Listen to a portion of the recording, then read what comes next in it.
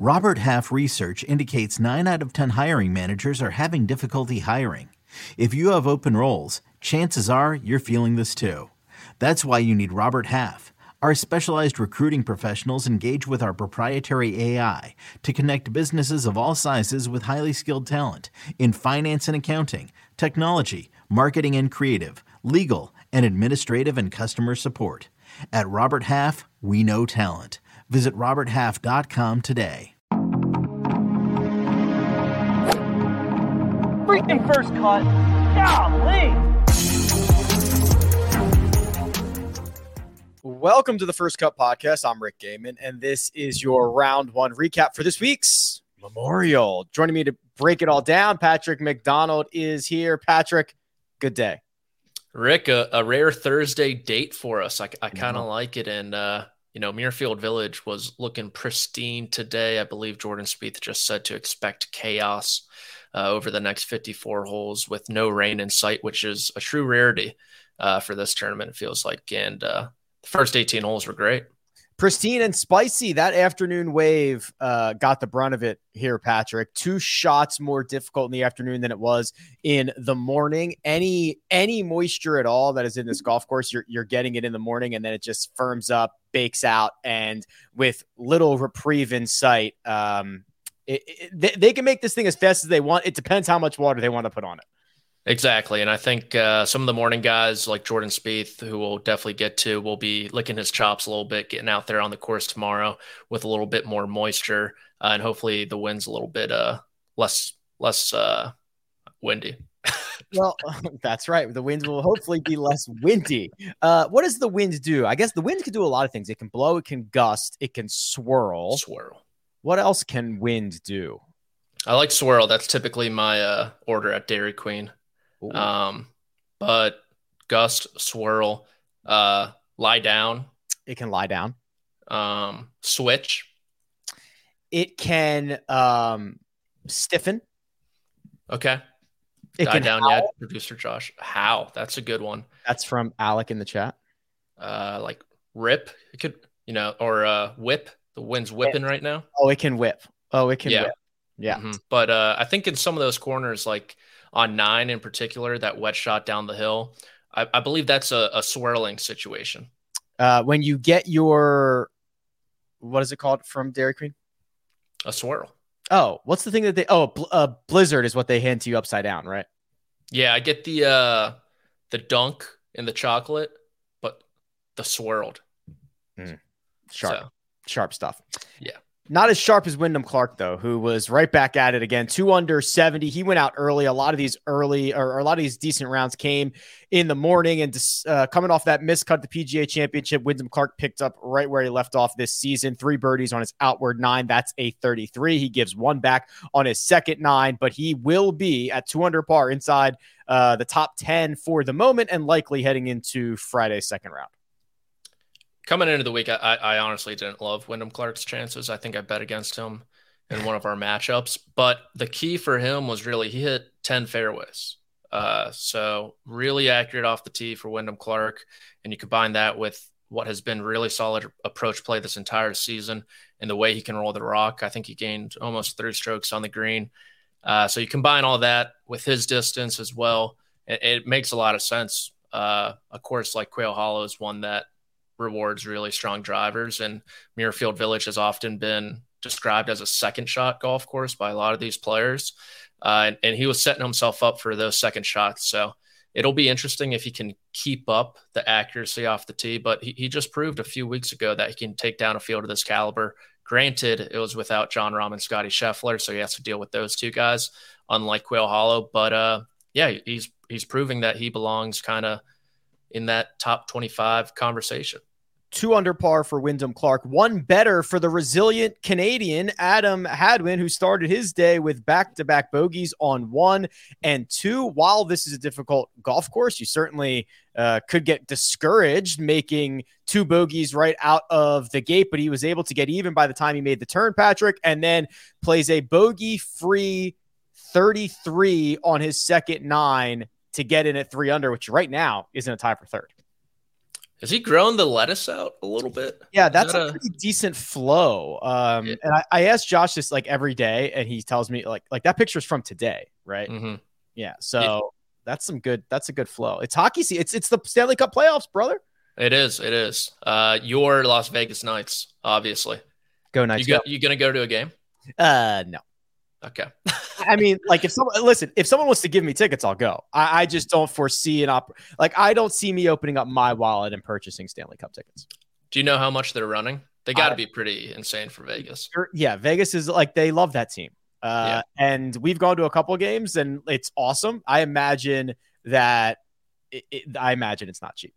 Okay. But back to the Desert Fox, who has, I like the touch of gray in the beard. It kind of reminds me of, some like puppies and dogs, like black labs have a little touch of gray by their mouth. It reminds me of a little bit. But for Hadwin, you don't really think about Muirfield Village as a plotter's golf course, but Hadwin's found a lot of success at these shorter golf courses. And he hit only 6 fairways, but his irons were red hot. He hit 5 shots that gained more than half a stroke with his irons today. He ranked 3rd in approach, I want to say. So you combine all that together, and it makes a lot of sense that he's 3 under.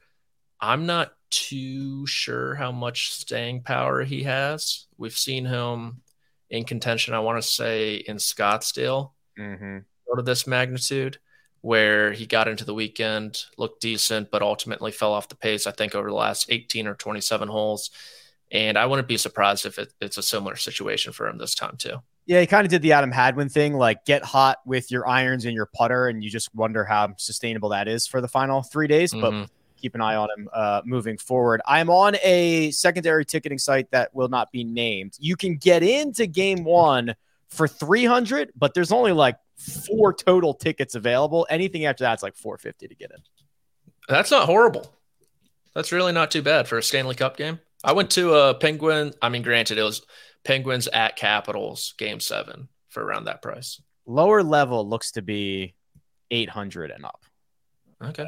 Which, listen, I like hockey. I like the Golden Knights. I'm not. Don't love it. No.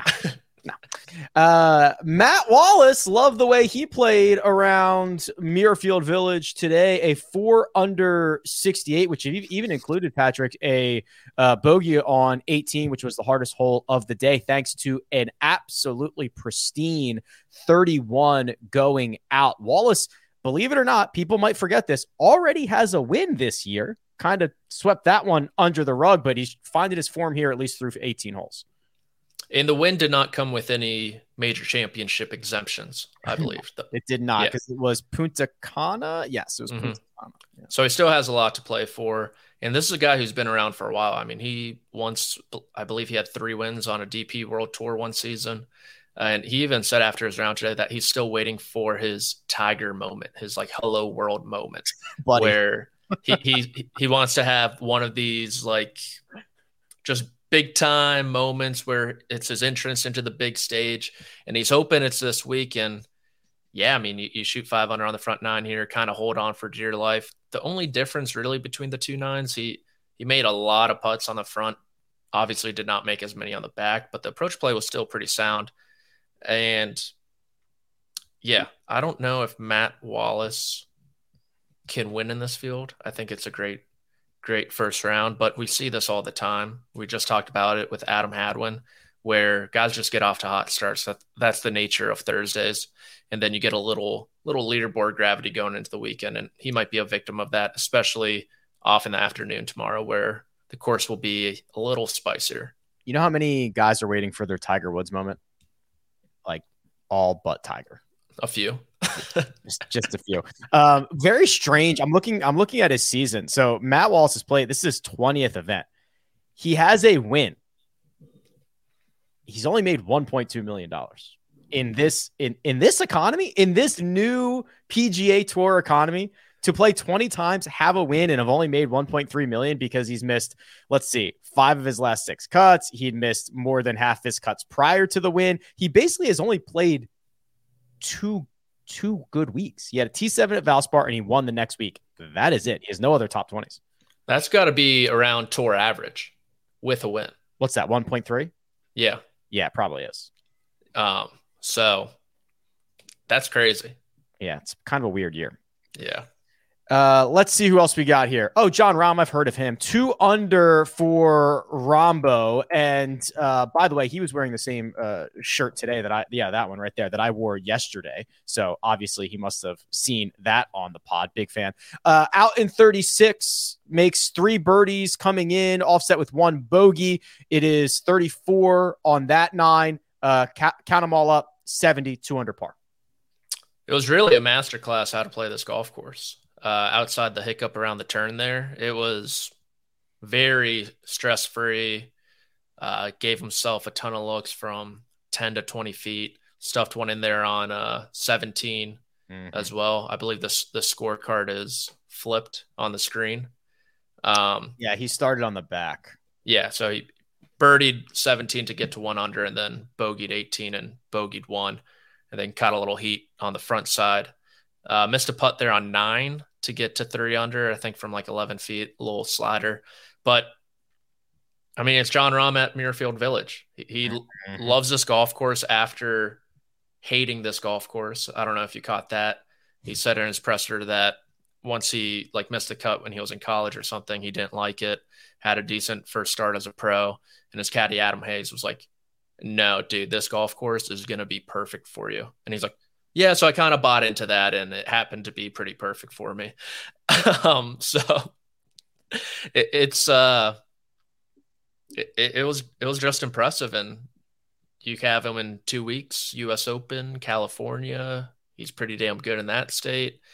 It's setting up for another major championship run for him. His 5th win of the season is going to be on the horizon. I believe he's the betting favorite currently, and he did it all while losing strokes. I think he lost around 1 stroke putting today. Yeah, 2nd off the tee, 9th on approach, 38th, basically even around the green. And then he did lose a stroke with the flat stick. So Patrick is absolutely correct there. We will round out the morning wave with Homeless Hubs, Mark Hubbard, who shot 3 under 69, but boy, put Josh to work on the graphic here. Let's count them. 4 birdies on his first 9. Then another 3 on his second 9, but 4 bogeys, including bogeys on all 16, 17, and 18. Still cards of 69. Yeah, that closing stretch is going to be very interesting to watch, this weekend. And he obviously felt the full wrath of it. In 16 in particular, they added a new tee this year, and they weren't even playing from it. But a lot of players were not too happy with it. I'll just say that they don't believe that hole should play that long. And then you added another one on 17. So this year you're going to be seeing a lot of guys take driver, as opposed to, it was a lot of 3 woods and irons the previous years to kind of avoid those bunkers, but a lot of guys can hit driver and still be short of those bunkers. So it's something to keep an eye on. And then 18 is obviously a difficult driving hole as well. So he felt the full wrath of it. It's a similar situation with Hadwin and Wallace, unfortunately, where I just don't see him sticking around and contending in this tournament, but he obviously got off to a great start. So there are, at this moment, there's still some guys out on the golf course. At this moment, there are 5 holes that are playing basically a third of a stroke over par or more difficult. So there's 5 holes.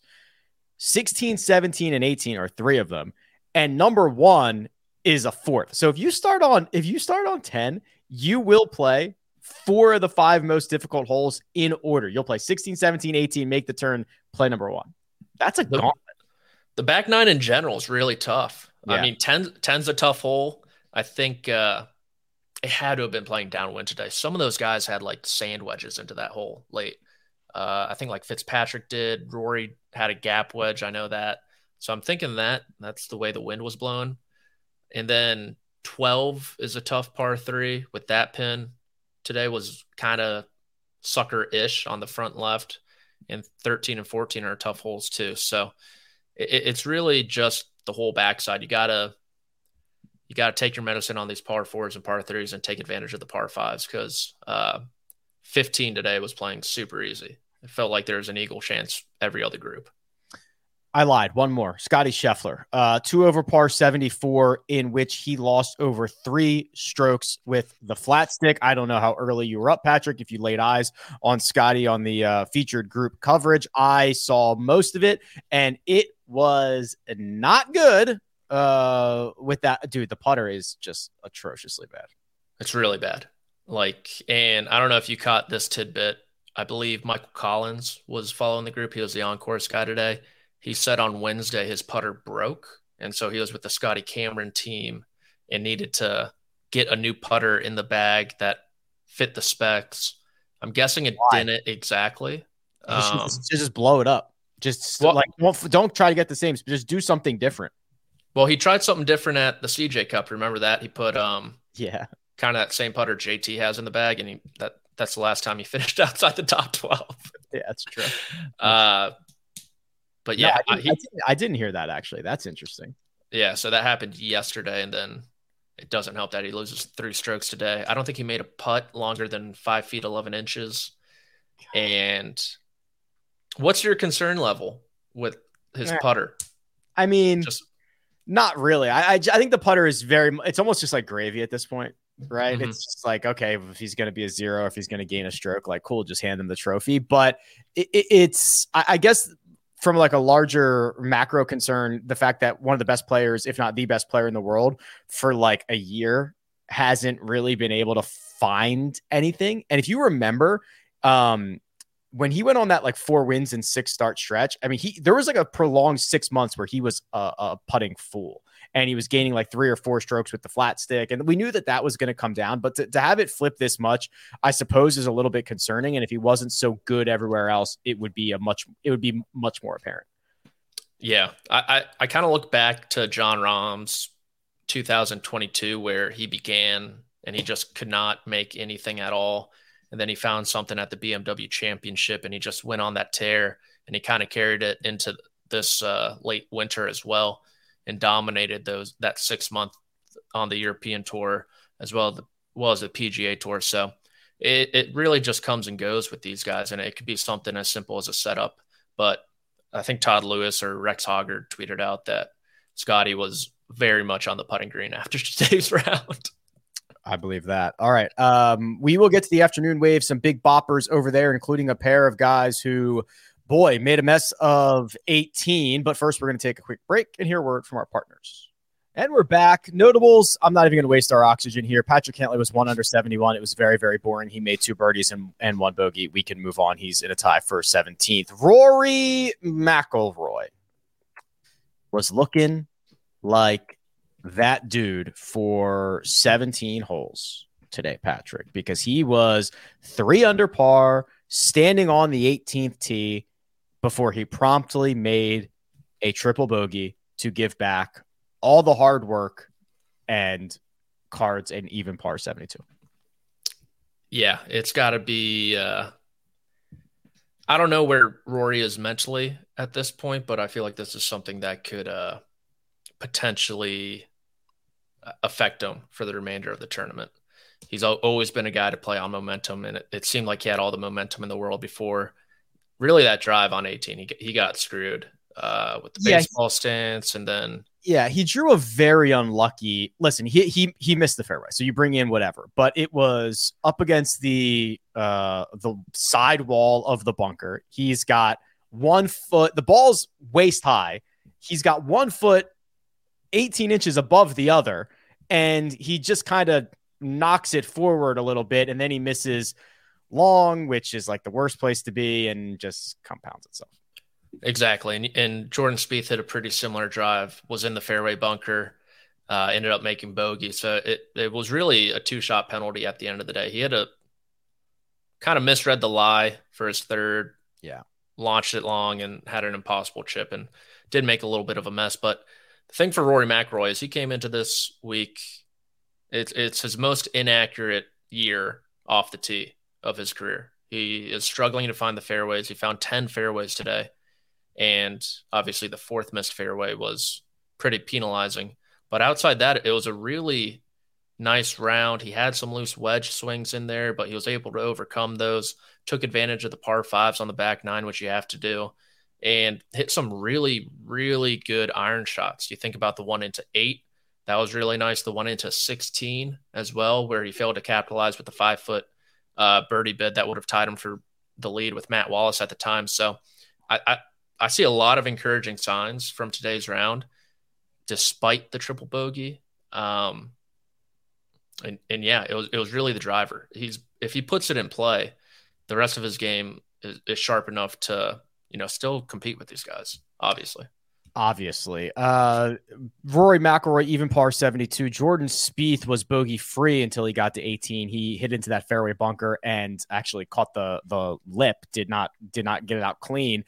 Was able to salvage a bogey there after his round. I don't have the exact quote, Patrick, but he was asked about his wrist, and it was essentially him just saying, "Yeah, if I didn't feel good, I wouldn't be here. I'm taping it up just in case there's like a really weird, awkward one, but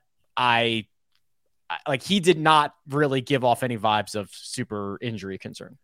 I think he's fine. And he finally disclosed the reasoning behind it, the cause of the injury. What did he say? He was playing with Sammy, his son, and he kind of jammed it. I know it. But this was, I don't want to say vintage Spieth, but it was a very slimy round. Like he was kind of ish all over the place. I think he only hit like 8 greens in regulation. Yeah, something like that.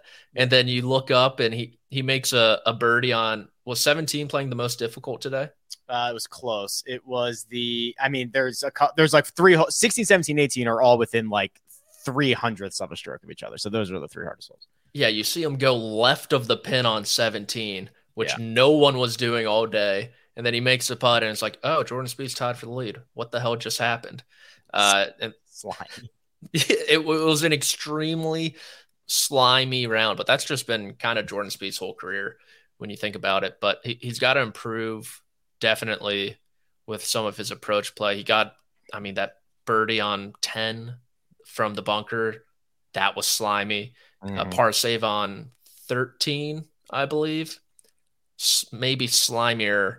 So he's got something to do, but it's weird. Like his iron play, his ball striking has been fine these past couple weeks when, missed a cut at Colonial, just couldn't make anything on the greens, was kind of poor around the green, drove the ball great at Oak Hill. I think it was top 4 and off the tee that week behind only like Cantlay, Bryson, and someone else, maybe Victor. So the pieces are there for him. And this has been a pretty comfortable spot for him. He played well here, even when he was down in the dumps during that stretch. So I'm kind of scared of him at this point. He could do anything. If Jordan Spieth is expecting chaos over the next 54 holes, you just got to buckle the hell up.